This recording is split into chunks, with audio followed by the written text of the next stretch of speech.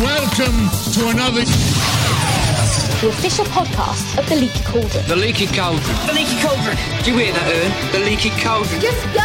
You're wasting time! Welcome to Pottercast, your number one source for news, theories, discussion and interviews with people from the Potter books and films. I know a small amount myself, having written the books. My name is J.K. Rowling. I am now happy to introduce your hosts, Melissa, John and Frank. I don't know how to start it. John and I are in the same room. Hello, everybody. It's another podcast. Frankie, all the way in Canada. We're here doing Harry Potter stuff. Thanks for listening. So we're not a triangle this week. We're a line. Just 2 points, not 3. So what's going on this week is that Melissa's not in New York. Melissa's in Why is LA. Melissa in LA. That's big news. Big news. Lots of reasons. That's embargoed. We can't talk about it. I'm wild and crazy, and I just like to come to LA just to bother John. Mm-hmm, I just appear at his doorstep, and then I nag him for hours. Yes, she is quite the troll. She puts in a lot of hard work. Lots of hard work. Podcast 284? 284. We're in the 280s forever. It feels like but purgatory. we're kind of getting through them right now. I like it. It feels like we're just kind of sloshing through. It's sloshing. We got our rubber boots on. That's true. We're making progress.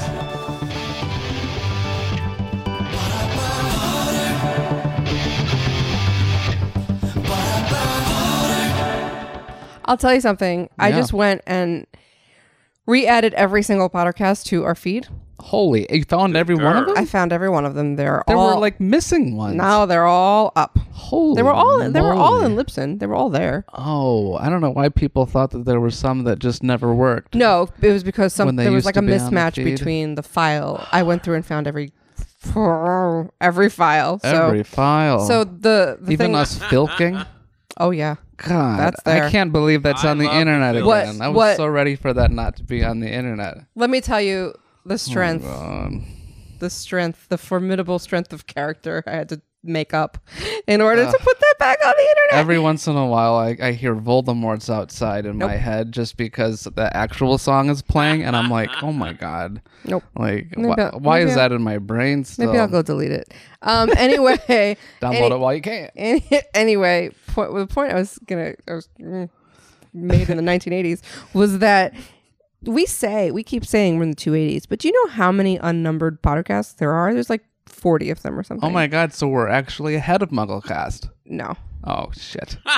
But I also think there's no way we're ahead of MuggleCast. Hey, just check the Who Is records, okay? That's in all quantity, I'm gonna say. at least. Wait. Who is GoDaddy.com. In quantity. Yeah.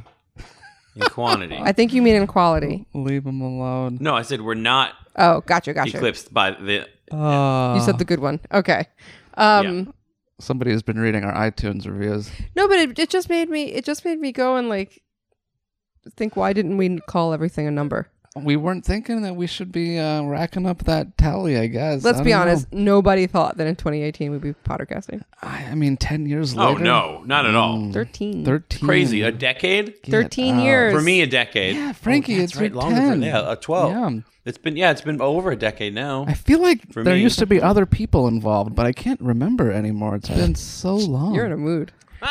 John is in a mood, everybody. Don't stir that. I don't know how disciplined I'll be. I'm just rewarding. I think I am past the point. You know, I'm rewarding the old time listeners here. Yeah. So yeah. Anyway, it was really fun going back through all those old files. Yeah. You listened to a lot of them? No, I did not listen to 280 hours or 300 hours of Pottercasts. I did not. You know, it's funny because I don't journal. I don't really vlog or have much kind of documentation of my life, so these shows are the closest thing I have to that, and I just cannot get myself to sit down and listen to them.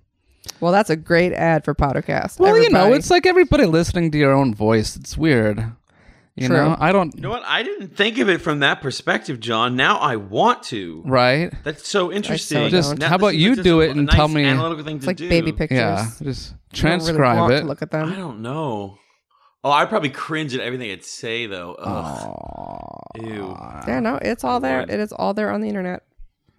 Forever. I just want to go back and We listen to see just how much of these Fantastic Beasts screenplays I predicted in like 2009, like before.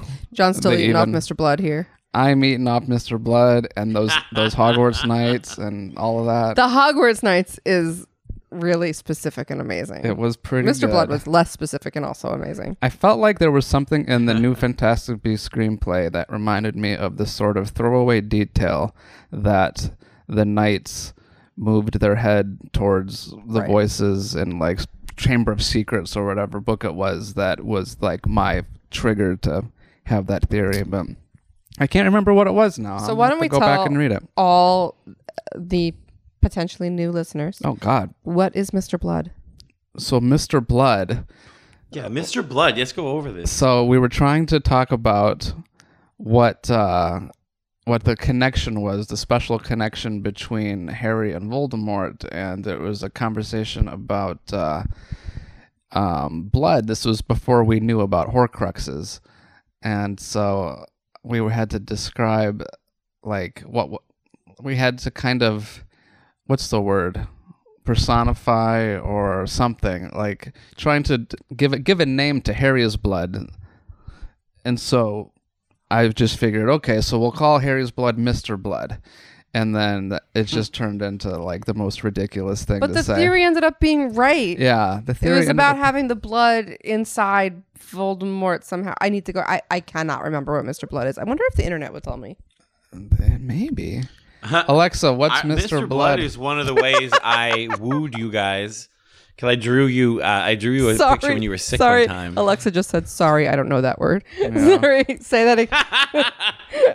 Someone needs to teach Alexa about Mr. Blood. So what were you saying? Oh, I was saying Mr. Blood is one of the ways I like wooed you guys with drawings before I was on the show. That's right. Because I drew you in bed with sick with the Mr. Blood doctor. Damn, Frankie, you must have like a very high success rate with your like drawing to solicit people and their attention, because it worked on us immediately. Honestly, it's a bad habit of mine because it's one of those things that like if I really want someone's attention and I was like, I know what I can do, and I'll draw, like I can draw something and see if that impresses them, and then I can go from there. And I don't like that I do it, but sometimes it gets people's attention and it works. I mean, certain birds will, puff up their feathers in a way and like put on a whole song and dance to get the attention of people. So, hell, I got Leaky's attention back in the day by making them a website. Exactly what John did. So, and I haven't gotten rid of him since. Yeah. That was 15 years ago or something. Yeah, that's that true. was 16 years ago. Jeez. Yeah. I'm old. Jiminy Cricket. Jiminy Cricket, indeed. I'm still looking for Mr. Blood. Okay, if somebody what we're looking for is an old-time fan of Pottercast to accurately sum up what Mr. Blood is, because the thing has become apocryphal. Even Joe said she was impressed by the theory because it was right. And so it has become Mr. Blood, and that encapsulates what Mr. Blood is, and I don't know what Mr. Blood is anymore.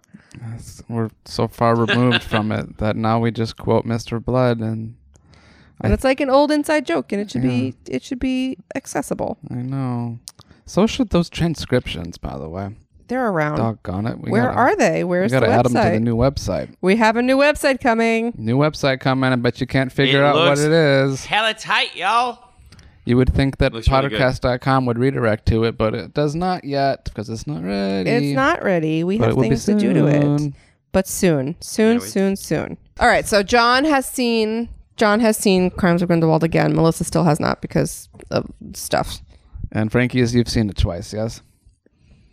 Yes, I've seen it twice, not a third time. John has also read the screenplay. Yes, I have read the screenplay. So yes, I'm very, very curious to see if anything changed on your end or what you saw different or understand to be better. Like, now, do you think he's actually a Dumbledore for sure? At least that was the goal of the movie now? Or do you still think it's a mislead? I still think it's a mislead. Actually, I've evolved that a little bit. I was explaining to Melissa and Bree a minute ago. I think there are three distinct possibilities. Possibility A is that Grindelwald is lying on purpose to Credence, and Grindelwald knows that Credence is not a Dumbledore, but he has his own reasons for telling him so. Possibility B is that Grindelwald actually believes that he is a Dumbledore based on some form of some magic, something that leads him to think this is true. And but in reality, he's not related. Or possibility C, Grindelwald believes him to be a Dumbledore, and in reality, he actually is a Dumbledore. So, if that's a spectrum, I had originally believed A to be the truth, but I'm willing to believe There's B. a fourth option that he believes he's a Dumbledore and he ends up not being a Dumbledore. There's four possibilities. I thought that was B. There's two variables, right? There's Grindelwald believes and he is a Dumbledore. Grindelwald believes and he isn't a Dumbledore. Yeah. Then there's Grindelwald doesn't believe and he is a Dumbledore. Oh. Then there's Grindelwald doesn't believe and he isn't a Dumbledore. So I think the one we're missing is Grindelwald doesn't believe and then he also ends up being a Dumbledore. That one would be so outrageous.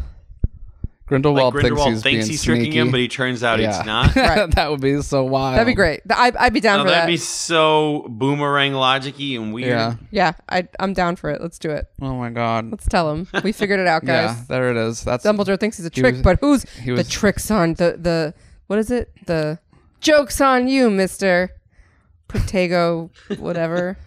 Oh yeah, Frankie, the blue fire spell that Grindelwald uses in the the new Chamber of Secrets or whatever the hell that place is called. It's Protego Diabolica. What does that mean? It means protect the wicked thing. Basically.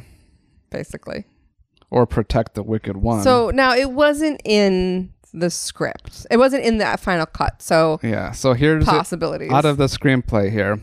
Right after Theseus says, "Let's take him," right? Okay. To Grindelwald, it says they start to descend the amphitheater steps. Grindelwald turns his back on the advancing Aurors, and relishing the fight to come, he speaks the line "Protego Diabolica." He spins and draws a protective circle of black fire around himself. See, Joe wrote that. And the exits close. Here's the thing. It wasn't in the final cut. But the way that you talk about that screenplay line right there makes me think that it is just as written by Joe as the rest of it. Yeah. So, Protego... Yeah, and they wouldn't... Is that the published one, John? Yeah. Are you reading from? Oh, no. No, well, I mean, he has the unpublished. She had been sending me drafts kind of throughout the year. I was going to say. And I've been kind of... I don't know if you found it online and someone transcripted it, or if you got the one that they sell at Barnes & Noble. No, this was the online ebook one. Yeah. But that's the one that they officially put out, so they intentionally left that in there. Protect the evil one or the wicked one or whatever. Seems a little... on the nose. Well, I mean, think about what the spell does. It is a protection spell. It will not repel you like the cute little spell around the Goblet of Fire if you're not old enough. It will literally incinerate you. It's to the best of our visual understanding, it makes you turn into dust. So that that's a very awful way of protecting anything. Yeah, we need to talk about the textual implications of the fact that he's calling himself evil. Yeah. That is weird. Would Voldemort even describe himself as evil? Voldemort would not describe himself as evil. I don't think anyone truly evil describes himself as evil. I don't think you can reach that level of evil without that sense of delusion. Okay, you know what's okay, look, I want to there was a comic book I read in high school that was really interesting, and it was the Marvel universe, but way into the future when everyone on the planet has evolved into a superhuman being, whatever. Okay. And Magneto was talking about how when he was in the 60s, that how he chose to call himself the Brotherhood of Evil Mutants because it forced Xavier to play by the rules. It was it was just that psychology aspect. It was backwards logic because it was the 1960s, the Brotherhood of Evil Mutants, it was just very on the nose back then. And so it was just them kind of retroactively kind of finding a logic behind it. But I found that concept interesting. And so I don't think that's a one-to-one comparison here, but I do think it's an interesting kind of concept. Yeah, but if you're invoking magic and the essence of magic has to recognize you as evil for a spell to work, what is that? Oh, I see what you mean. Interesting. Yeah, if the incantation is invoking evil, right? Well, the magic could somehow determine whether or not somebody actually was intending to follow Grindelwald, Right. because it incinerated the one follower of his who was obviously some kind of spy or somebody who was just on the fence. A But doubter. it It seemed like didn't- it just incinerated a He was doubter. a doubter. And it didn't incinerate Queenie. So as much as we can assign motivation to Queenie No, and try she's to in. give her an out, are we really saying that she decided in that moment or right before or sometime before that she's diabolical or evil enough to be That's the acknowledged by this fire as one of the evil ones? I think the fire identified Queenie's agency. I think whether or not we knew about this Protego Diabolica or whatever, the fire let us know that it was Queenie's choice fully and completely. Yeah. And so, but yeah, she's... Jeez. You gotta wonder about your life choices when you make it through the Protego Diabolica spell. I know. And how is she even Ay, going to ay, recover ay. from that? To be like, She's oh, not. remember that time where I was like cool with Grindelwald for a while and like the diabolical spell Do you- let me through? Like, what? Also, is Diabolica Latin for diabolical? I don't know. Was that a word? Let me look it up. This whole like do the thing that you want but in Latin and that's magic is... Sabrina's been doing that too No on way. Netflix. Like, it's just like do a bit of Latin and that's a spell. Devilish, fiendish, satanic, demonic, hellish, eternal, evil, wicked, Well, now that you put it that way, ungodly, unholy. ungodly. What did you just say before that, Melissa? The whole like, Like, what were you guys complaining about? magic, magic? like you What about the you magic? invoke Latin. Yeah. Like any Like- kind of Latin sounding word Yeah, can be a like I would spell. like $1 million. Let me say Oh. $1 million in Latin, and Okay, $1 million sorry. will appear. It's like how did Okay, they? wait. I have a question about Queenie. Yeah. Yeah, Do you guys think that the attention to detail is just, maybe I'm being too like nitpicky nerd here, because his one follower, lady follower, just like walked right through. It didn't even affect her. sure. Even the one friend, the other guy who was a doubter walked through and got burned up. And then we see Queenie. She did not walk through easily. It hurt her. Yeah. Oh, it did And hurt so, her. like, I think that shows that it wasn't Well, she screamed. a complete thing. Yeah. And so, like, if that was showing her true, she, like, it was a struggle for her. Like, she's not Yeah, but there yet. yeah, but they also, Ish. Or it was part of the mind but it has to be trick on less her of now. a struggle than it was for Doubting Guy, and Doubting Guy was already fully in the circle. Well, Doubting Guy might have been purposefully trying to trick them, and that like duplicity is what triggered it to be. Like, you're so far removed from being part of this cause, Maybe. you're trying to like screw us. But listen to this. So I just Googled etymology for diabolical. It has a British slang definition. Oh, In British slang, diabolical can also mean disgraceful or bad, as in the food was diabolical. wait, do British people? I know they call it like they call good food beautiful, but I've never heard this. is the Maybe bad food diabolical? Any British folks out there want to Like, chime in? like diabolical as in like ew, or like that's badass. It says Diabolical. disgraceful or bad. So it does come from Latin, from the word diabolus, which itself transcends from the Greek diabolos, a word that literally means slander. In English, diabolical has many nuances of meaning, and it can describe the devil himself or anything related to or characteristic of him in appearance, behavior, I really or don't thought. think this is protect the bad food. I mean, Protect but that bad food. protect the disgraceful one. No, I Yeah, mean no. it's diabolical. It's just an awful way of like. It'd be like saying you're playing defense by surrounding your house with sharks with freaking laser beams attached to their heads. Like, it's not defense if the defense itself can kill you. So wait, I want to go back to Queenie for a hot second. So if that guy was actually on the other side, he wouldn't have walked through the fire. He's smart. He ostensibly would be smart enough to know that, oh, that's a bad thing. Don't go through that. Yeah. If you're not really on his side. If he was doubting a little bit, then that means that Queenie had to have been doubting less to make it all the way through it. Yeah. You know? So I don't think we can really exempt like her struggle Right. with that structure. Well, I don't think you can ignore it either, though. It's not like Right, but I'm saying that she's more of a Grindelwald follower than the guy that got burned alive, which doesn't make her much better than a full-hearted. Like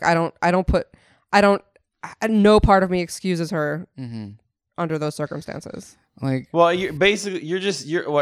what I'm hearing is whether she's an 8 or a 10 on that scale is irrelevant. Totally. Because once you pass the 5, it's wrong. Yeah, and I think that's the purpose of the fire, and the what we're supposed to see is that once you pass the fire test, to me, like all I'm saying is that 2% is all the difference in my opinion. I find that so interesting. But what does the 2% matter when she's still, standing by Grindelwald's side? What does the 2% matter? Right. That's like, I don't know. I guarantee. I like giving people second chances. Sure, like but there's potential for repentance. I understand, but so it's interesting. I understand, to me. but it's interesting, but I don't exempt anyone from turning on the gas chambers because they were 10% good. Right? No, I know. Exactly, and I'm just interested to see what this is a great character. I'm so excited to see what happens. Yeah, I am too. I mean, I'm down for learning more. This is good. This is good storytelling in my opinion. It's interesting. Yeah. Sure. And her agency personally is interesting and we're still talking about Queenie, right? We are still talking about Queenie. Okay. Why? No, I was just starting to read a little bit of the screenplay about that spell a little bit more. There's more? Well, I just remembered something about when they were trying to communicate with Flamel about why it was so important for him to be there, and how it was almost like Flamel knew that particular spell was going to be used, and the implications for it getting out of control, because there was some mention of if we don't stop it, it's going to burn down all of Paris or something. Which he hates. And it's like, how did they know he was going to use the spell? And what the heck? I just figured Flamel is just. I just figured he's experienced. Like he just knows how to handle stuff. Wasn't Grindelwald? And correct me if I'm wrong. I remember some sort of story someplace where Grindelwald was the first one to rise, the first bad wizarding, really bad wizarding guy to attempt domination. There were bad wizards before. There were evil wizards before, but there was nobody that tried to organize and attempt to dominate in that way. So if Flamel has some expertise in this, what is it coming from? Right. No, I mean just he just understands magic. Right. But he's old. He's been around forever. He probably knows a lot of theory. Yeah, he's therefore incapable that of was being silly. Stabbed. I didn't care how they wrote him. I thought he was a little too quirky. It was a little. I don't understand why, if you have the Sorcerer's Stone, you have to exist like a mummy. Or you're so fragile. Well, it's not that it's keeping you young. It's just keeping you from your everything falling apart and dying. But you're still old AF. Old AF? Yeah. It's a technical term. Super technical. 660 years old or something? So the Queenie bit here, just for the extra stage direction of it all, is... angle on Queenie and Jacob. Queenie says, "Walk with me." Jacob says, "Honey, no." Queenie screams, "Walk with me." Jacob says, "You're crazy." And then direction says, she reads his mind, turns, hesitates, then walks into the black fire. Jacob, desperate, disbelieving, "No, Queenie, don't do it." She screams, and Jacob covers his face, terrified, as she passes through the ring of fire and joins Grindelwald's side. "Queenie," says Jacob. "Queenie," screams Tina, and then Queenie disapparates. So, when she says "walk with me," does she ever, in her wildest dreams, imagine that Jacob would make it through that fire, having seen somebody get disintegrated already? I mean, it's those lines, honestly, that make me think that she is enchanted in some way, because she cannot be that stupid. Right. To think, after all that she just heard, and after whatever she knows about Jacob, and the idea that he's the sort of person that's good enough of a person not to want people to be disintegrated. He's a muggle. Yeah. There's no way that spell is letting a muggle through. Right. Yeah. That's true. What would she have done if he had tried to come with her and he just exploded? Oh my god, that would have torn her apart. Yeah. But would it though? Or was she enchanted enough to have been like, "Oh, that sucks"? But I don't know. I'm sort of still on that if it was genuine. Yeah. But at the same time, I can even see the fact, I can see the type of manipulation that Grindelwald would do is not he's pulling the actual strings that are there. So those emotions for her are very real, and that's why it's effective. Yeah. I don't think the situations are as or the situations are contrived. The hypotheticals are contrived. Like the fears, he's plucking at real emotions with fantastical fears. You know what I mean? And so like her reactions, because like I don't think it's fair to call her stupid because she's having a moment of high emotion. Right. And you in high emotion, you can make irrational decisions. And she is clearly being manipulated from one side because Grindelwald wants her. I think that's very clear. And so, and she's being torn to her true heart. And so like, she thinks by going this way, she's going to get the goal of what her heart wants. And so like, and I think she's like, I don't know. I don't like calling her stupid just because she's dealing with complicated things. And there is, I mean, there is the word you used, Frankie, manipulation, I think is, we keep looking for an enchantment, and it may just not be an actual magic enchantment, but it's just good old-fashioned manipulation. And that's... You know what? That's a really interesting point. Yeah. That's true. Yeah. It could just be simple like that. Well, it just popped into my head a second ago. But, go ahead. You're fine. That's interesting. Sorry. Yeah, like that's interesting because that's why she would be so valuable to him, because she can actually see the emotions more than he would have to probably get to know someone a little bit better. Oh, she's so valuable. Remember, there was a line because, where he asked her... If she can just see all the strings to pull. Asked her about Credence. Once he said, go gentle. He's nervous or whatever. And he's like, how is he? How's the boy? And she's all like, go easy on him. He's, like he's unsure on all of this. Like he's using her for her like empathic, definitely ability, just like Jean-Luc Picard and Troy. Yes, exactly. It's Counselor Troy for sure. But the other thing I was going to say was, it's very memorable, the scene with Grindelwald and Credence on the roof, where he approaches Credence and Nagini, and he's like, Credence is like, what do you want? And he's like, from you, nothing, but for you, everything. And the question is, what do you want? And he declares right there very clearly he wants to know who he is. So how many other people in the movie have had the opportunity to say, what's their drive? What is their primary thing that they want as a character? And the only other one that jumps out at me is Queenie, who early on in the movie, after being confronted with Jacob and the enchantment, she says, I just want what everyone else wants. I just want, to have a family, to be married. Like, why can't we be married? All of these things. And so, like, in the first movie, Tina thought it was kind of laughable to think, why... who would want to marry him, or who would want to be with him about Jacob? Like, she was always kind of unsupportive, I think, of that. Tina, you're saying. Tina, yeah. Of that pairing.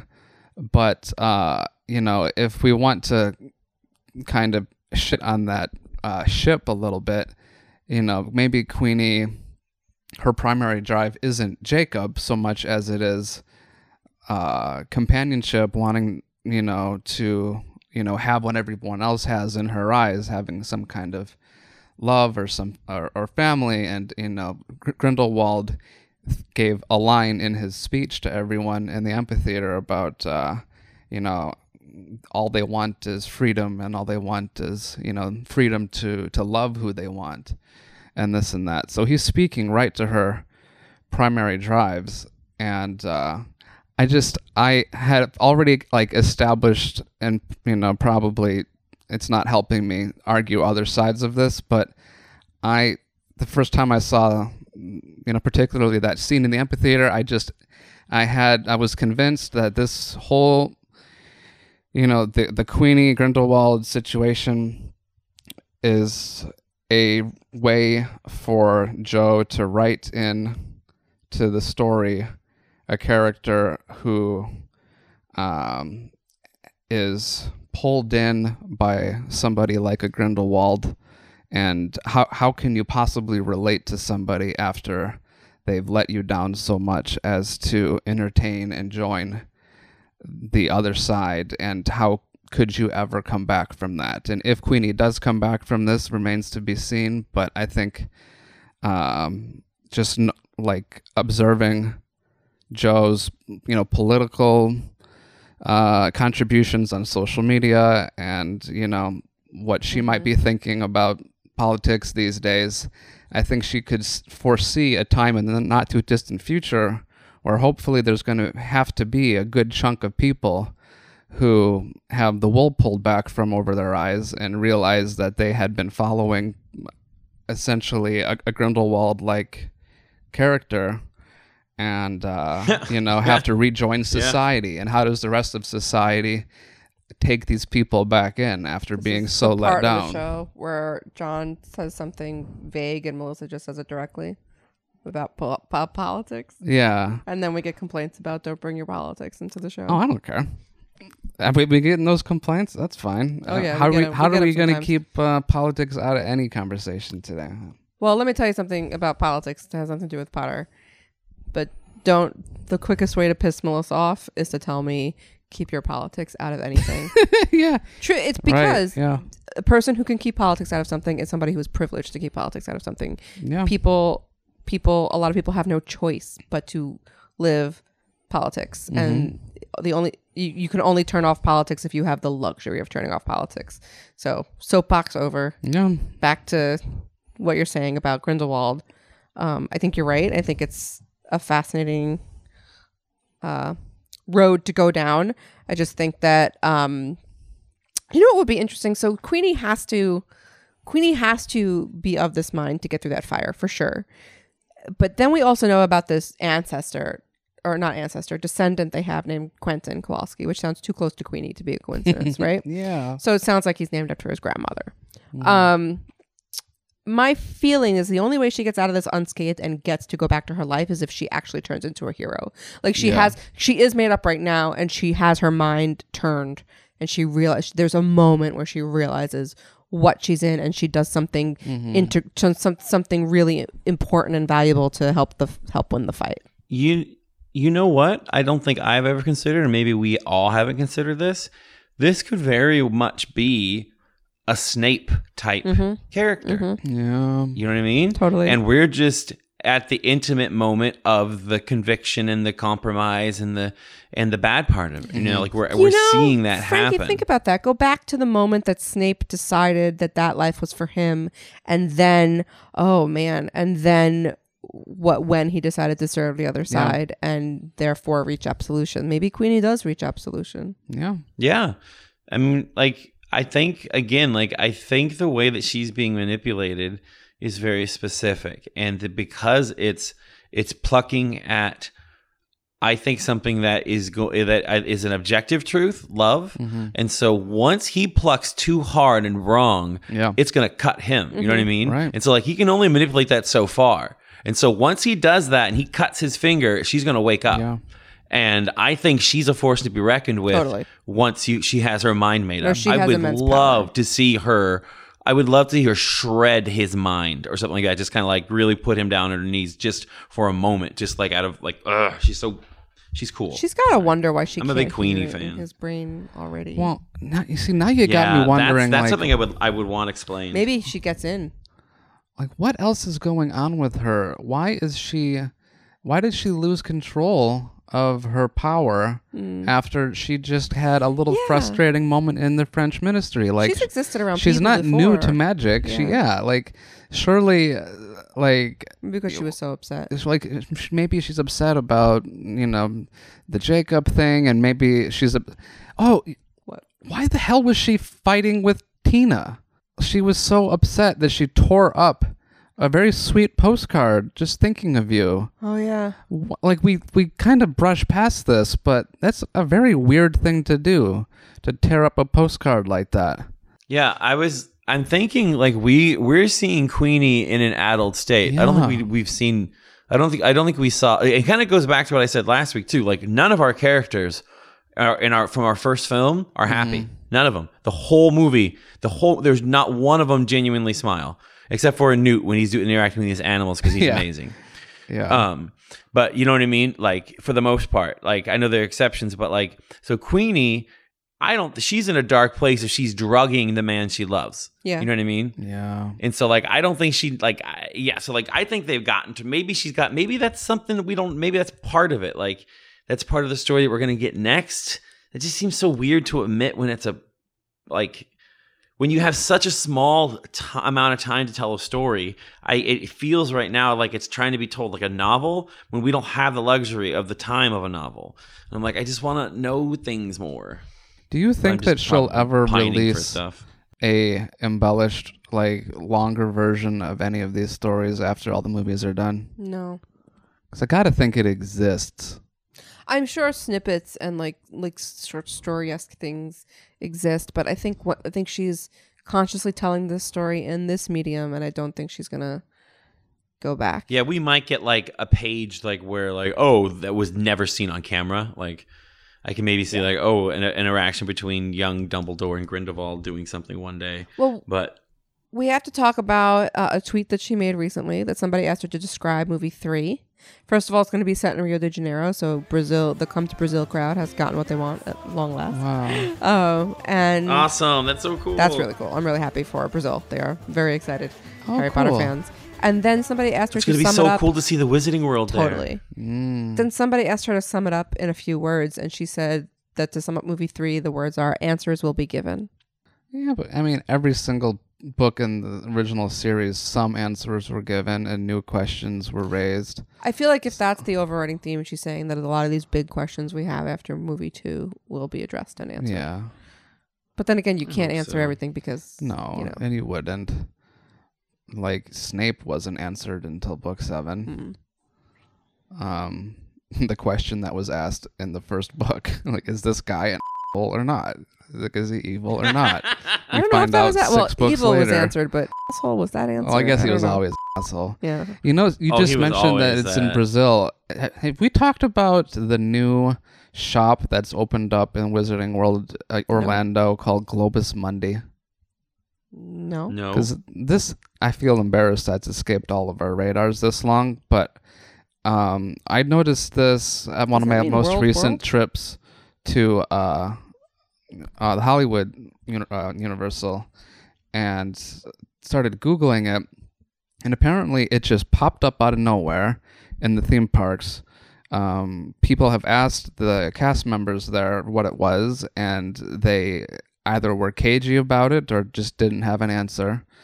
And I think we found out most recently that it's a travel agency in the magical world. Oh. And there was thought that maybe it somehow ties into the Fantastic Beasts movies eventually. And if that were to be the case, like, they would have to kind of introduce it as though it was always there, because it would have had to have existed since, the 20s or 30s or whatever. Or maybe it's something that, Newt or one of the other characters ends up creating after all of their traveling. But I feel like it's no coincidence that now we're seeing the rest of the series involving travel to different countries and having taken place in different countries, and now suddenly there's a magical world travel agency. Yeah, I'm looking on the... Yeah, that seems too congruent. I love that. Cool. Their merch is really neat. Merch is awesome. It's all like travel tags and cool sweatshirts and luggage stuff. Yeah. There's like a whole big shop in Orlando. Cool. Globus Mundi really Travel Agents. So Wizarding Travel Agency in Diagon Alley. Established in 1876, says Wiki. Okay. Well, I was wrong about that. Originally located upstairs from Shutterbutton's photography studio, but later opened a storefront on Carket Market. That's so cool. Yeah. There's some ads. There's a lot of good stuff on the Harry Potter Wiki. Cool. Leta Lestrange. Oh, Leta Lestrange. You're so interesting in such a mysterious way. There's so much that we feel like we were told about you that we really weren't. And you left right before we could really learn a whole lot. Bets on Leta Lestrange returning. She in the movie dissolved like all of them. But in the screenplay... What does it say? It says the fire engulfs her. That's all. Not she exploded, she dissolved. Just that she was engulfed. So is she captive someplace? If you don't go through, do you get taken by Grindelwald someplace? That would be an intricate Maybe the fire just part of the spell, but I is a love way it. of him to execute his intentions. That Protecto Diabolus. Protecto Diabolical. Diabolus. What did you say, Frankie? Wait, but what if the spell is a way to manifest his intention? And so his intention was to get rid of that one guy, to capture her, and kind of push Queenie onto his side finally. Well, that's quite a spell. What if I'm saying like it's a con. I don't know. Yeah, protect the diabolical. Like if you could say that word, like manifest. If it's that abstract, I don't know. Just think. Her confrontation with Grindelwald is so strange, especially how it's written here. Read it. It says, this is right after Grindelwald's throwing large bursts of black fire at Theseus and Newt. She says, "Grindelwald, stop." And then it says, Grindelwald catches sight of Leta. Theseus says, "Leta." Grindelwald says, "This one I believe I know." Why? Why the hell does he know why her? would Grindelwald know? Then we got Theseus makes a gigantic effort of will, carving a passage towards Leta, determined to reach her. They are using all their skill to keep the flames at bay. Grindelwald moves towards her through the flames as Theseus fights closer, desperate to reach her. Grindelwald. Leta Lestrange, despised entirely amongst wizards, unloved, mistreated, yet brave, so very brave. To Leta, time to come home. Time to come home? Yeah. So. Huh. Now. What does that mean? Do you think he's okay? So, all right, let's parse that. So much to unpack. You know, I was team Leta died until that moment. I didn't realize that that's what he said. Yeah. That is an interesting phrasing. Also, time to come home. Is he saying like your natural path is with us? It's time to turn. Like, did he take her someplace? Is he going to try and turn her? I don't know. Yeah, I don't feel like we're done with Leta. Like, he knows, he says that I believe I know, which is not super concrete. But he knows enough to say that she was despised entirely amongst wizards, and that she was at some point in time unloved and mistreated, but also at some other point very brave. So like, yeah, why was she brave? From his perspective, what could he even be referring to here? Could she come back as a ghost? What? Nearly Headless Nick, just Leta hanging around Hogwarts as a ghost. No, I think you're right. Would this have is regrets. too charged for this to be their only. Well, and then think about the last thing that she does. That's the boring way to solve her. He says he stretches out his hand and she contemplates it. He looks at her, eyes narrowed, and then she looks towards both Theseus and Newt, who are watching her stunned, and then says, "I love you," which I thought was kind of interesting that she looks at them both and is like, "I love you." There's our answer, right? She points her wand at the skull in Rosier's hands, which explodes. So this is what she chooses to do. In the moment where she's like, okay, I'm not going with him, I can't win, my way of going out, my really important thing I should probably do is destroy this skull. Divination skull bong. Yeah, which is interesting that she identifies that. Frankie knows that. The skull bong. Divination skull bong. Yes, like she recognizes the power that thing can have to sway audiences like the one in the amphitheater, and thinks it's the most dangerous thing in the room. But so that explodes. Rosier is knocked backwards, and Grindelwald is momentarily obscured in a whirl of chaos. Leta says, "Go, go," to the others, and then the fire engulfs Leta. Theseus goes wild and tries to dive after her, but Newt grabs him, and they disapparate. They disapparate? Yeah. To where? The fire mirroring Grindelwald's rage explodes, chasing them. Well, that's evidence to what you said, Frankie. The fire mirrors Grindelwald's rage. Mm-hmm. So if it is showing his intention and doing what he wants and is acting as an extension of him. Yeah. What a spell. Very cool spell. And like I loved him conducting it as an aside here, just for the movie when he's That's Frankie's favorite part, conducting the fire. It's like, again, like, and I was predisposed to be irritated at every decision Johnny Depp to make. Yeah. Really, because like I did not like him in Alice in Wonderland. The last thing I enjoyed him in was like Charlie and Chocolate Factory. I loved him as Willy Wonka. But like it's been a minute. Yeah. And so like I really, really enjoyed his performance in this film. Yeah. And I hate to admit it, I guess. Maybe I'm just being stubborn here. Forgive me. But it's just but he did a good job. He nailed it. No, I think he did do a good job. I don't think it was particularly like virtuosic or something that somebody else couldn't have done just as well. That's true. I just really appreciate acting with this particular spell when they can't see what the fire looks like. They have no idea on the day that they're filming, and yet like a big props to the so animators perfectly. matching that. Yeah, the animators, I guess, big props to them too for they had to match his little swivels. So Leta is an interesting character in her ambiguity and in her depth.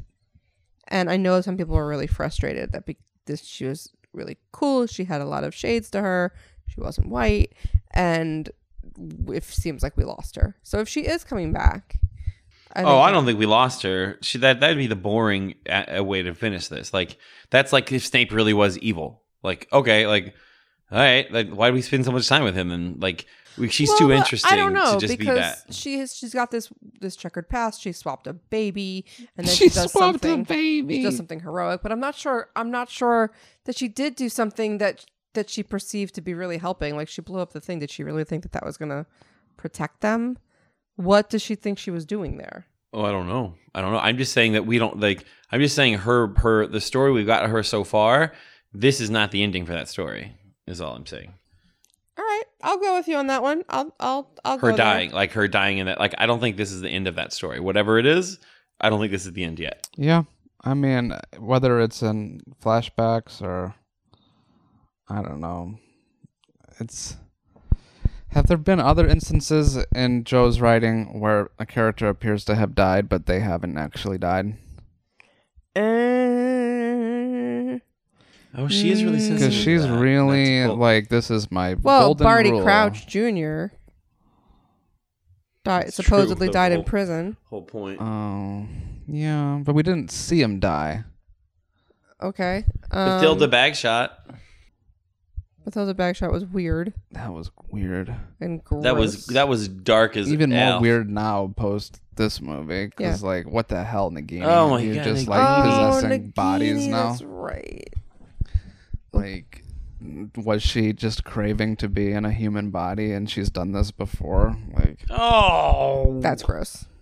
I don't know. John, I don't know, Nagini. No, Nagini, no. I don't think that Nagini did that for the first time. I just assumed it was magic. It was a spell animating it, and Nagini got to control the spell. I didn't think she was actually mechanically manipulating the body. That's disgusting. I've never understood how that magic worked. Because even in the movie, it doesn't make sense. How it's magic. It's levitation. Wingardium Leviosa limbs.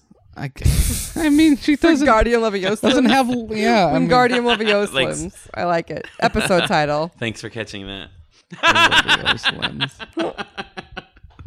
Sorry, Wingardium Leviosa limbs. All right. So last time we said that we were going to talk about Newt and his potential to be on the autism spectrum and what we thought about that.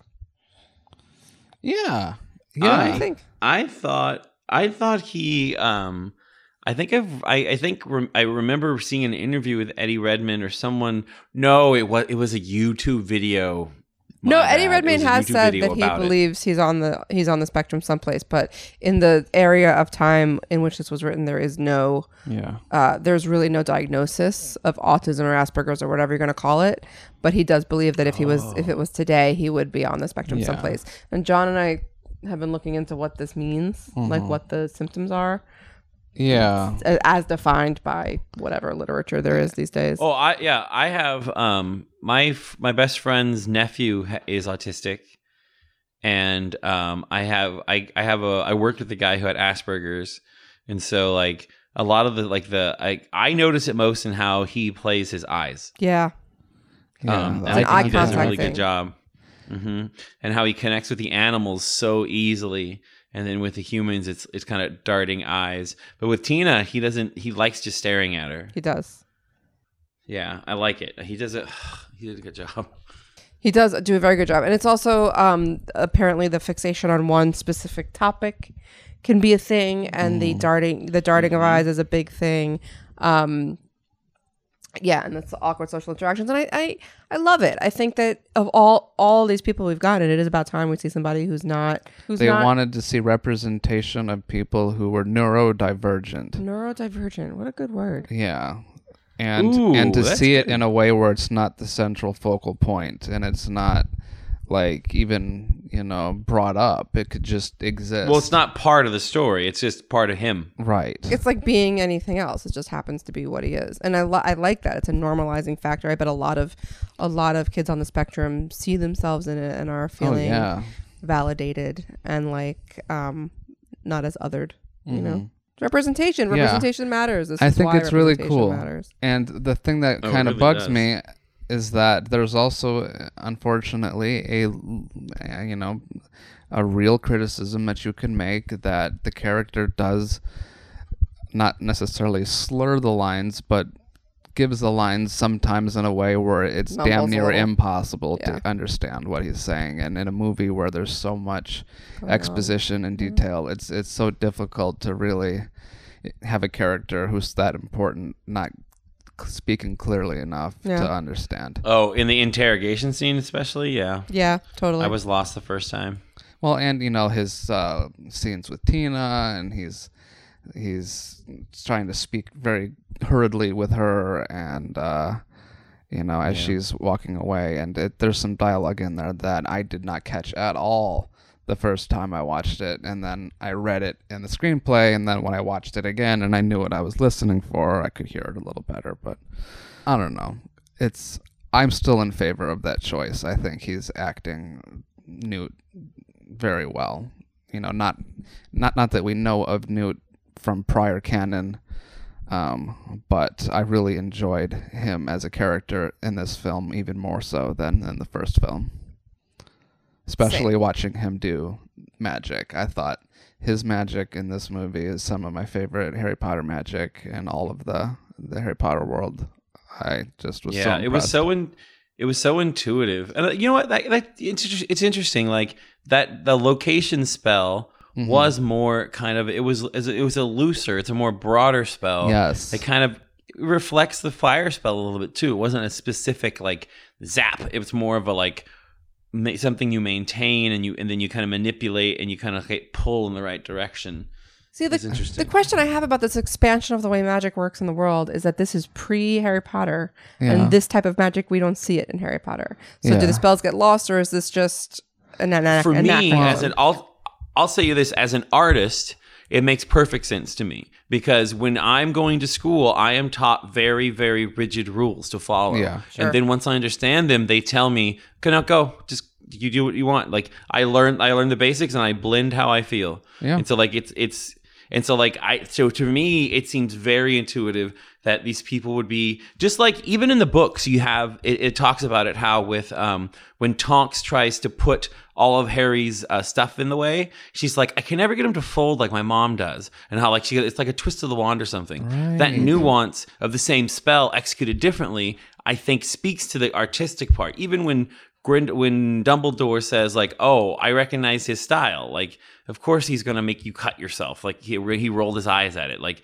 it's a primitive understanding of magic or whatever. Like there is a lot of artistry to it. So like I love seeing these adults doing spells that aren't textbook spells. They're just manipulating their own magic in their own ways. I wish more of the adults did this in the like Voldemort and Dumbledore do this. Yeah. Other than that, and well, McGonagall and Snape, when they're fighting, that was awesome. How intuitive that fighting was. McGonagall, there wasn't daggers, a spell spoken in that scene. No, but it was spoken. There was some but they were like very like targeted spells. Yeah. You can imagine that people have learned exactly every spell that it's not this like breathing through magic kind of thing that Voldemort and Dumbledore do. I've always thought if you look at how Dumbledore's fight in the books between Voldemort at the Ministry of Magic and Dumbledore's fight in the movie. Yeah.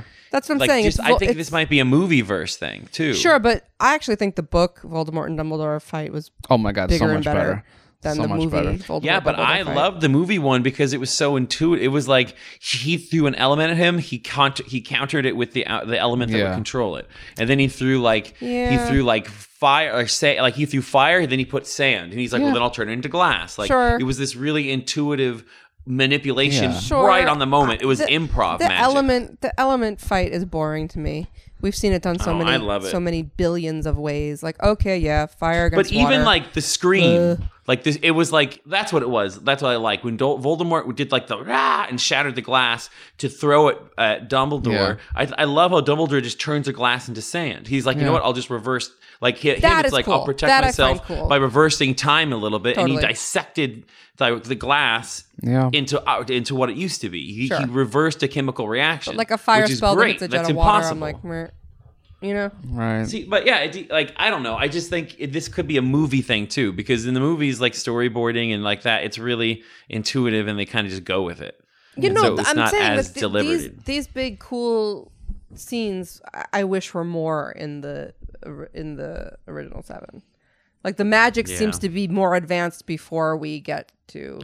I like the idea that, you know, just like even English today is different than it was 100 years ago or further back. It's like they used more words more frequently, and people's vocabulary has shrunk to just the necessities.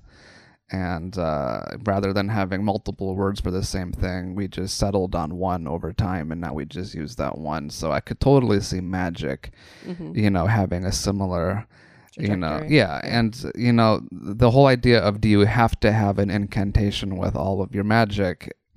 I think that there's a lot of examples of spells in canon that require far more than the incantation when you're talking about making a Patronus or talking about making somebody feel pain.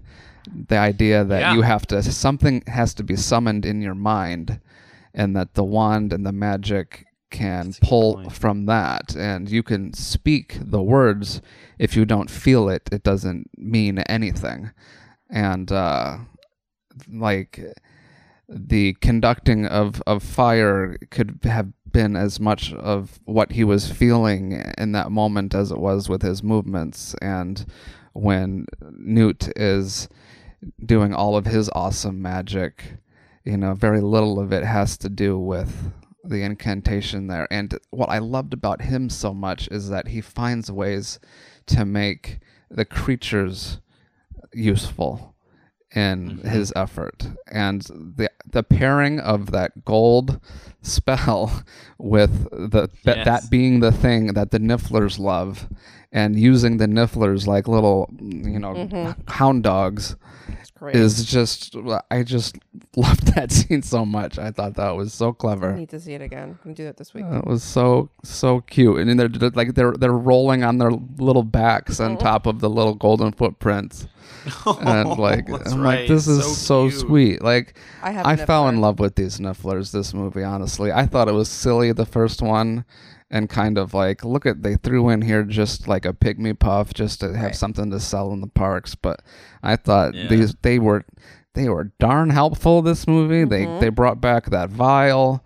They helped him find the clues. Oh, and he's limping. And with a little limping. And like when he's like wants to jump out of Newt's arms on the Hogwarts bridge because he wants to walk on the bridge and all this. I don't know. I think about my dog and I'm like, it's like his little puppy. My dog is 100% a Niffler. Yeah. He ate my Fitbit. He's a Niffler. Oh no. Yeah, he did. Oh gosh. I looked down. I was like, oh, whoa. That's gone. It's gone. It's gone. Never saw it again. You know that funny line in the movie where Dumbledore, towards the end, he's like, you know, do you want to come in for some tea? And Newt's like, hide your spoons or something like that. Yeah, that's not funny. In the screenplay. That's not in the book. Oh, really? Like that whole exchange is not in there. That's awesome. It was pretty cute. So the last thing that we should do tonight is take a look at some of the mail that people have been sending us, because I love mail, and I would like people to send us more of it. Yes, and we will speak their names, and it will tickle them to hear their names, and it will inspire more people to write mail. There's theories on our Facebook page and group. Yes. There's tweets and stuff. Yes. And we will pick some. All right. To talk about. Let's do it. Oh, mail's here. Bit early for mail, isn't it? But I never get mail. Let's open it. The mail's here. Mail time. Oh, great. Thanks. And if my dog could run around and like find gold and coins on the ground, I'd be so happy. All right, so I want to address this because we got a lot of this. Okay. Could it have been Isabel McGonagall in the movie? This is from Caitlin. This is on our Pottercast Facebook page. Could it have been Isabel McGonagall in the movie? Did they explicitly say Minerva? I don't remember. Sure. Except no, it couldn't have been. Because if you read the story about McGonagall, her mother's whole identity is wrapped up in how isolated she was from the wizarding world, which means she was not a teacher at Hogwarts. Right. Also, unless you change that, which you can. Also, the class laughs. The door opens. Travers, Theseus, four oars enter. Young Minerva McGonagall behind them. Well, there you go. Also, McGonagall is listed as a seeker on a trophy in 1971. So the only way I've come to it now, the only way to make the McGonagall thing work is if she has a time turner. And she's just doing it. She has a time turner, or... But that's in hour increments. What'd you say? Time turners are hour increments. Well, she's a determined person. She will just sit there and turn the thing as long as she has to. Yeah. Oh my goodness. I don't believe that's like... Did you catch my tone, Frankie? Or maybe she was held up in St. Mungo's. She was held up in St. Mungo's. She had some kind of magical injury. They put her in like a magical induced coma that froze time for her. No time passed until they could devise the cure. The cure was one of the uses for dragon's blood that Dumbledore was so intent on figuring out. And he figures it out and brings Minerva back, and then she's teaching, and she's joined the timeline like we've all known it to be. Sure. There it is. I would love that as long as Next question. Past 1935. Yeah, I know. Next question in comments. Okay. Mark says, I think we are going to find out much more about blood magic all through this. It cropped up all the way through the Potter series, but never fully explained how Dumbledore knew so much about it. 12 uses of dragon's blood, protection Harry got from his blood relatives. Mr. Blood, the Gleam of Triumph. Maybe this blood pact is about how he knew so much about it and the ways it can be used or misused. The Gleam of Triumph. The Gleam of Triumph. That was part of Mr. Blood. Remember? The Gleam of Triumph was part of Mr. Blood. Had a Gleam of Triumph. Right. When Harry described... That he took his blood. Yeah. Because a part of Harry is now inside Voldemort. Yes. And I think the Gleam of Triumph was about him being connected to him and making that separation of them possible at the end. Yeah. In King's Cross. Yeah. That their blood being right. connected was a key to all that. Yeah. Was what let him slingshot or have the benefit of like choosing to go to the train or not. And what led them both to the same place, right? Like if they both died, why are they both in the same place and nobody else is there? It's because they were connected by their blood. Yeah, like I understood that thing very easily because when I was younger, I watched Gargoyles and there's a character who are linked by a magical spell, and I say this every time, but every time it's just like if one's alive, the other's alive. They only can die if they kill each other because the logic of the spell keeps them alive, and that's the only reason it keeps them alive. Like they'll die for a little bit, but then they'll come back. Should reread that book. I should have watched the Gargoyles for crazy.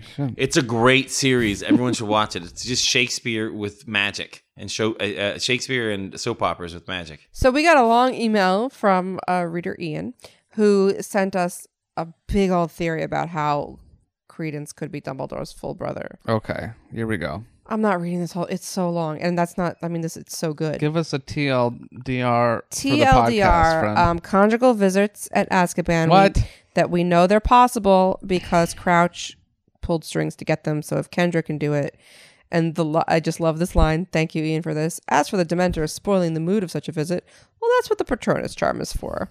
Ayo. Oh dear. So the Ian posits that it is definitely possible to keep her pregnancy quiet, hide it from Albus and Aberforth if she wants. And then also Rita Skeeter would never find out, even with the Rita serum. And then after her death, the only people who would need to know would be Ariana and Credence's aunt. Ariana, if she associates her baby brother with her mother's death, might be too traumatized by the memory to talk about it. Oh, there's so much here. It's such a good long theory, but I'm trying to... It destroys so many other characters in the process. It completely obliterates Aberforth. Yeah. And all of his righteous indignation for Albus ignoring Ariana all of that time. If Aberforth was also all the while ignoring Credence or this other But if relative. he didn't know Credence was there, that doesn't complicate it. If he finds... It's sloppy writing in my opinion, but if they do find... like a logical pocket to put this character in that it doesn't affect Aberforth because he was unaware of it, I can see maybe, but I don't like that because it just seems like that makes it all the more seem like an afterthought versus like something that was always there. You know what I mean? Yeah. Like, do we think that maybe this was a child? Why isolate it? So what if, like, I don't know why we are assuming that it needed to be, or did that person say that it was Kendra Dumbledore and the father, or just that she Kendra and Percival, like Kendra made a because it could just as possibly been like Kendra was like assaulted in Azkaban, gets pregnant and doesn't want to keep the baby. But I see what you mean. But Percival, I thought, had died. Well, they just say he died in prison. I don't think they say when. Yeah. I don't think they ever say when he died. It's like, to be a brother, you don't need to have both the parents. Like, it could have just been the mom, and if she was assaulted and she gave up the baby, then it's conceivable that she wouldn't tell. That's true. The older sons, who probably weren't living at home by then, and could have kept it quiet. There's a whole lot about like magical childbirth that we don't know. I'm sure it's far simpler. Didn't we say in an old Pottercast that you could like disapparate the kid out of your... That's a terrible thing to have said. A port key? Shove a port key up there and be like, you're free. That is so dark and horrible. I mean... That's comedy. You gotta think, why would a witch put herself through manual labor when things can like disappear and reappear in their world? Like, pretty basic spell. Like...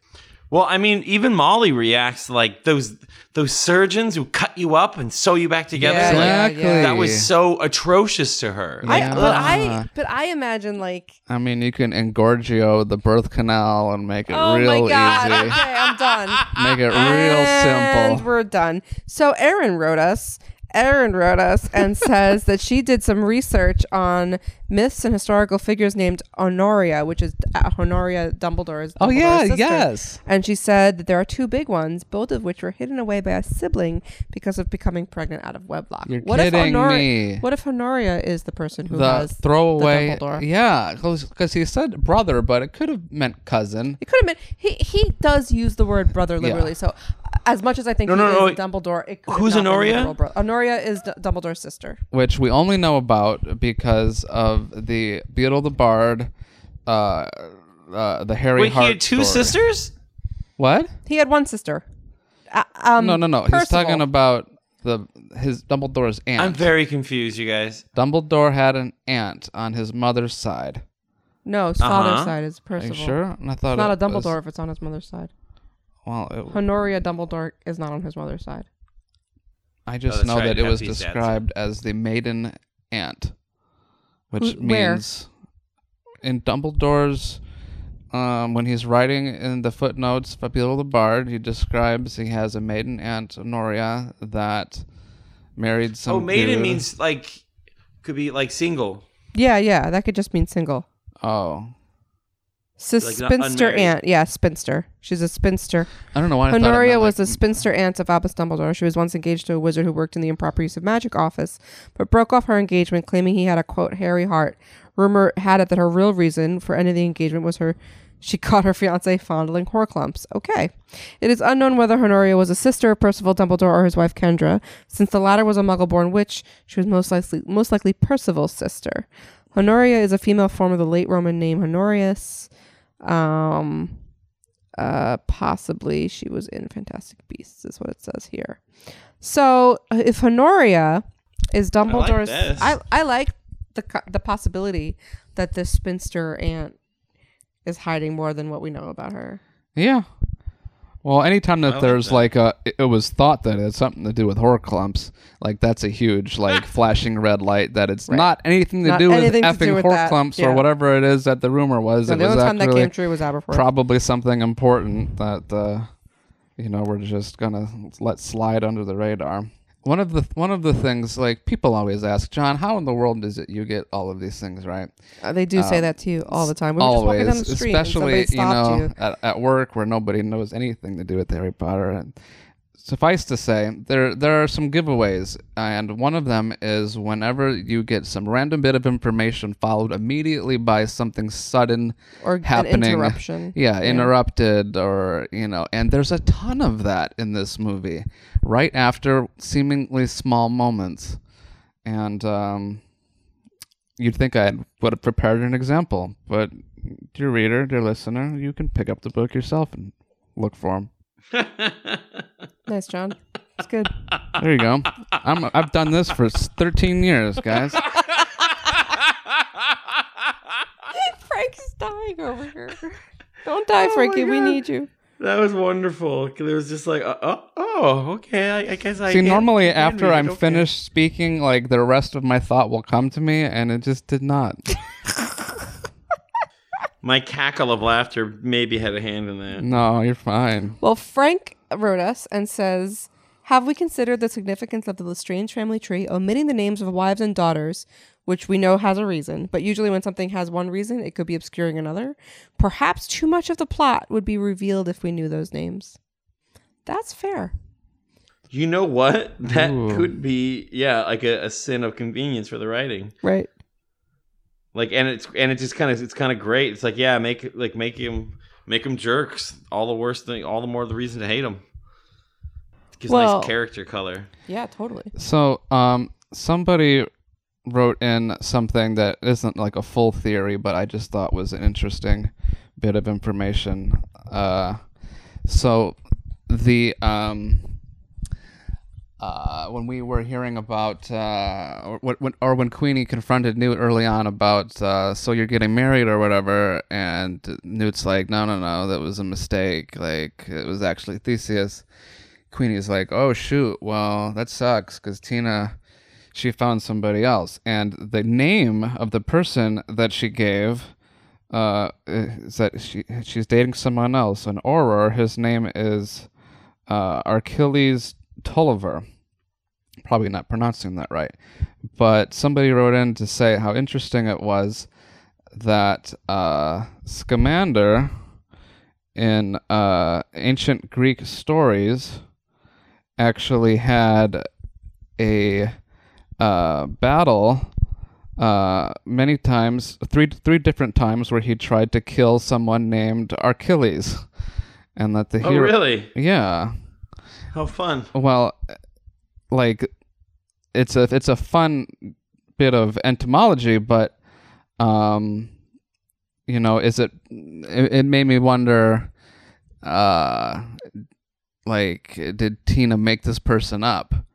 Like, was she actually in a relationship? Because she seemed like super stoked when she found out that Newt actually wasn't engaged. Yeah. And it seemed like if she was dating somebody else, like that was not in any way a roadblock. And, inventing a person, in that situation could be like a fun little FU thing to do. But I like that connection, whether it's like Joe's invention or Queenie's invention. Like, I think that's really fun. Regardless. Totally, like, I like that a lot. I just love that she's still like being so purposeful with her naming. Yeah, totally. Nobody does that Same. better. Yeah. Well, if you would like to send us things that we talk about here on the show, please send it to staff@pottercast.com. What did you say? Your grandparents can email us Yeah, at your parents can staff@pottercast.com. email us. Your parents can go to Your parents can find us at Facebook. Yeah. You can find us on Twitter. We're too old to be on Instagram. Snapchat, And so we're don't tell your too- little brothers and sisters. We're too old to be on Instagram, too. to tell you what you want us. We're 13 years old. Get out of here. Yeah, We're already... Get out of town. Get out of town. All right, should we drum it? Let's do it. Let's do some drums. Yeah, drum, drum, drum, drum. Nice. Drum, drum, drum, drum, Drum, drum, drum, drum. Oh, he has been getting big. I'm showing John a picture of George, who's getting enormous. Aw. He's so special, my little guy. One of these days, we're gonna have to have the stars aligned for all of our pets can be in the same place. with I each met. other. I'm waiting the for little PetCon. Gilly. PetCon needs to be a thing. PetCon is a PetCon. thing. You can bring your pet and I'm just pretty sure hang PetCon out. is a thing. I'm gonna look it up. Probably, you know. Yeah, Melissa got to meet Gilly.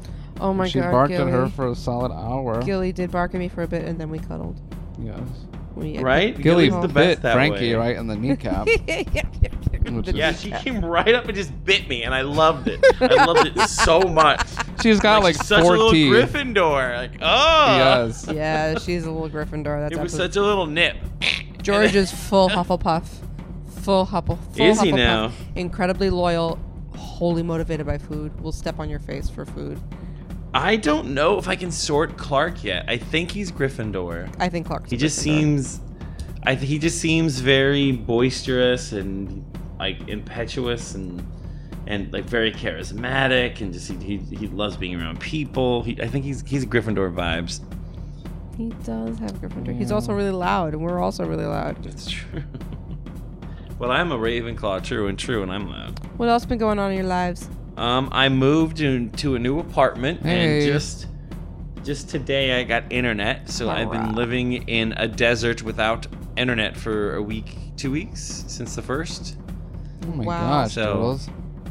Yeah, it's not been fun. And so it's nice that I'm on a laptop right now and not just staring at my tiny little phone. Okay. There you go. And I have my apartment's it's like at 95% there. All the big stuff is where it's going to be. I just need to organize and put up my cat tree. And then I'm like settled in. Is and that I like love it. a My bedroom Christmas came out. cat thing that like cat people do? No, I Put just up have their a cat cat. trees? No, it's like a big thing No. for cats to climb on. What? It's an all year round tree. It's a thing for cats to So you don't decorate it? It's like a. Normally they're like made of carpet, but the one I got is I like cat birchwood. I've seen those. But mine is a birchwood tower that goes from floor to ceiling on a tension pole, and it has shelves on it, and so it looks hella sexy. And I have a planter at the top of it, and then these big platforms you can just kind of lounge on. It's great. Oh my It looks goodness. Gosh, I hope the tension pole has hella tension because Clark is not a small cat. Oh, he's used it in the past. I had to take it down when my landlord was selling the place. I never told him I got a cat, Oh, so it's been down for a few months. that's funny. And so now that I'm in a place that like I moved in, it's pet friendly. I don't have to hide him anymore, so it's great. No, that's good. He's a big cat. I'm glad that Clark is out and about. I want to meet Clark. All our pets should be in the same place. Yeah, oh my god, Gilly's I feel like such a Gilly little- would get like, she'd bark at everybody and then she'd like, George wants everybody Hide. to be their friend, so he would Yeah. go up to Gilly and just insist, Yeah. and Gilly would just be like, "Kid, Gilly's like, back away. You're too That's- close. How old is Gilly? Like 7. Years? Mm-hmm. No. Yeah, She was a little baby. I know. She's George is got a 9 little months. face. Little baby. She's like a little teacup. Yeah. She's like a little precious know. porcelain doll. She's a little face. She's adorable. George is 9 months. And he believes the world is his. Oh, he's He's not sure wrong. of it, actually. Yeah, But yeah. he's a good boy. So I'm in LA for only a couple more days, doing Mhm. some stuff, doing some site visiting for some events Yeah. and some other stuff. And that's all I had to say about that. Well, I'm excited, and I hope that your rest of your trip goes well, and that we can look back a while from now and say, "Oh, that was that Pottercast. That cool thing almost happened," and that's all we'll say about that. cryptic. We're so good. We're so good. Yeah, because I am very, very confused right now. cryptic. So I'll be the audience's voice here and be like, so huh? awesome at cryptic. Okay, but drum. Anything you're watching? I'll tell you what I'm watching. Twiddle dials. Oh, what are you watching? The Marvelous What are you Mrs. Maisel. It's the best show on television. I've never heard of that show. Oh, Is it good? I Frankie. see posters. I need to It's get so it. good. Season 2 just came out on Amazon. The Marvelous Mrs. Maisel. You have to watch it. You will fall in love with it. All right. I think I'm gonna get Amazon Prime next year. I'm excited. I have a recommendation that's kind of random, but it surprised the hell out of me. And I don't know if it's all that new, but one of my favorite comedy TV shows is called Nathan For You. And no reaction from either of you. You haven't seen it. That's fine. I won't try to explain it. No, I recognize the title. I need to Google it. But their finale that they had recently, it's normally like a half-hour show, and they did like a 2-hour episode. Jeez. That was basically like a documentary, and What's it about? It's called Finding Francis. Okay. And it's basically Nathan. Normally, his show is about helping a small business owner come up with a way to either market their business better or in some way become more successful. But he always has some crazy outlandish idea to accomplish it. And So this is scripted. It's not scripted. Oh, I have heard of this. And this episode, or the whole season, he was basically reconnecting with some of the people he met the first few seasons. But this particular guy he called himself a Bill Gates impersonator, and he was just this old man, and he mentioned that he wanted to reconnect with an old lost love, and it turned into this whole cross-country kind of trip with Nathan and this old man. And the way that it all unfolded was just so unexpected, but so just such interesting, honest storytelling, and people loved it. Like, cool. People just flipped over it. I didn't discover it until recently, but I would recommend watching it. All right, Nathan, for you. Check Frankie, it out. what's yours? Honestly, I can't attribute much right now because my life in the last month has been consumed with moving and starting a new job. So like I was watching Happy Endings on loop for the last 2 weeks, which I love. It's a sitcom I will always recommend. If you haven't seen Happy Endings, it's Friends for like the modern era. Well, the modern era of 2013, 2010, Cool. 2013. It would have surpassed Friends in my book if they got more seasons. It was really, really well done. Okay. Cool. I've still been watching The Good Place. Don't say anything. I'm so far behind because That's now I so have internet. I You can gotta catch up. They just had a mid-season finale. Gee, I don't know when it's coming back. Oh, golly I darn didn't it. know that was the finale. Oh, I mean, I'm of so course. pissed. I Of want to know what's course, going to right? happen. Okay, I'm going to go. Bye. Twiddle dials. Bye. All right, let's twiddle dials. The next password Twiddle is those no. dials. Tell me any secrets. Just kidding. Wait, we didn't do it. I know I was being dumb. Go. Keep twiddling those dials. The next password is. Don't tell me. Don't tell me. No secrets.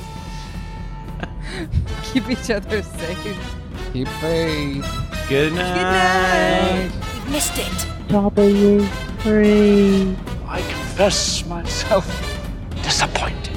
Now, if you don't mind, I'm going to bed. Great Scott, no wonder. Look at the time. We've been here nearly 4 hours.